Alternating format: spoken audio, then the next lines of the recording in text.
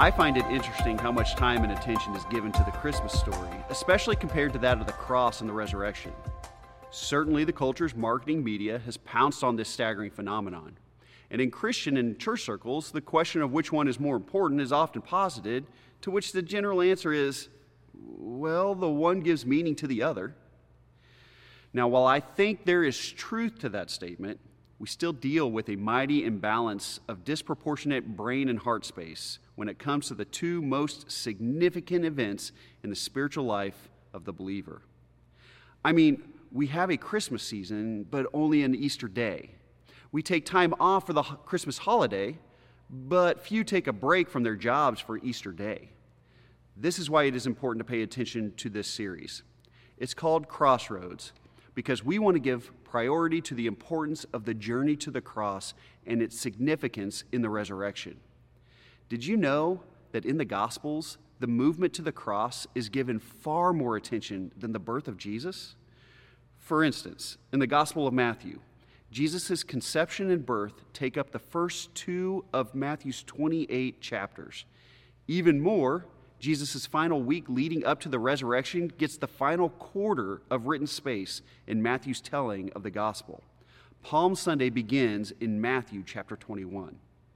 Now, why am I making such a big deal about this? I guess it's simply to say this. The early church certainly viewed the events leading to the cross as a massive priority. So much so that each gospel writer gives significant attention to the details of this earth-shattering event. I tend to fall into the Easter trap. Easter is a day rather than a way of life. So, CrossRoads is designed as a snapshot of different Holy Week experiences in Jesus' trip to the cross and an opportunity to think about how our stories intersect in those spaces. Along with this video, teaching will be 2 more this week. And then we are inviting you to attend a live Good Friday service that will focus on Jesus' work on the cross this Friday, April 7th at 7 o'clock p.m. in the Worship Center at South Rock Christian Church. Now, with that said, here's our first CrossRoads experience, which happened on Palm Sunday just after Jesus entered triumphantly into Jerusalem. In Luke's account, we read of Jesus' crossroad as he enters the temple. Here's what Luke has to say in chapter 19, starting in verse 45.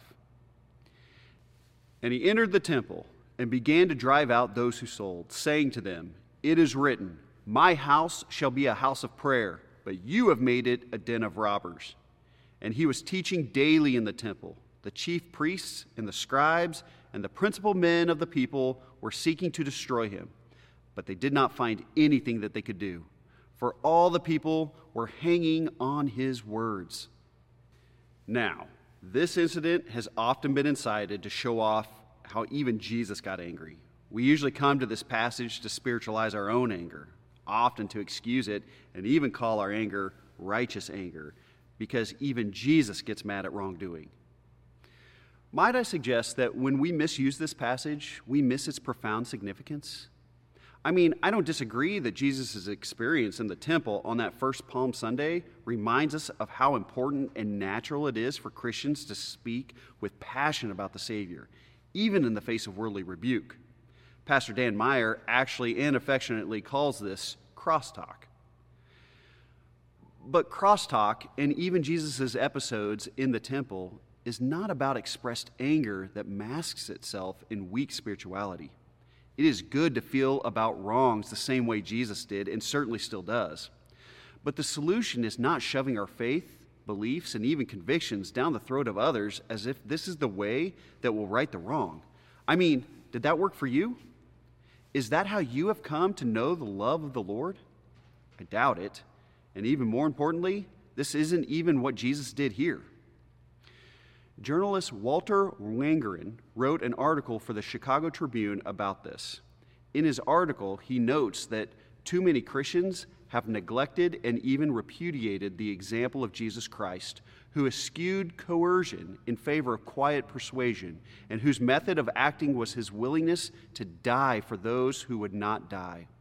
He goes on to say, when Christianity seeks to arrogate power to enforce its righteous principles upon the whole world, it is in no way dying. This is in no way sacrifice. Now, Whether you agree with Walter's sentiments or not is not the point.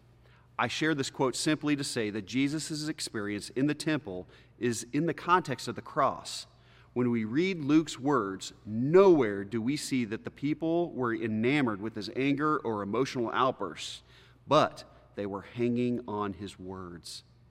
This is where your story intersects Jesus' road to the cross.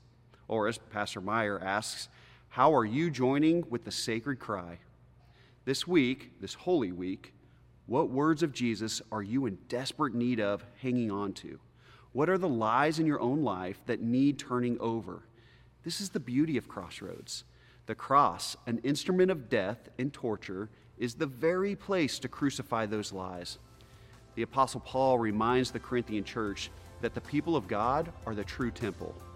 What has your temple done that eschews it from being a house of prayer?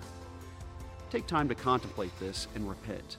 Confess these things to God and dedicate your temple as a house of prayer. We look forward to seeing you further down this crossroad.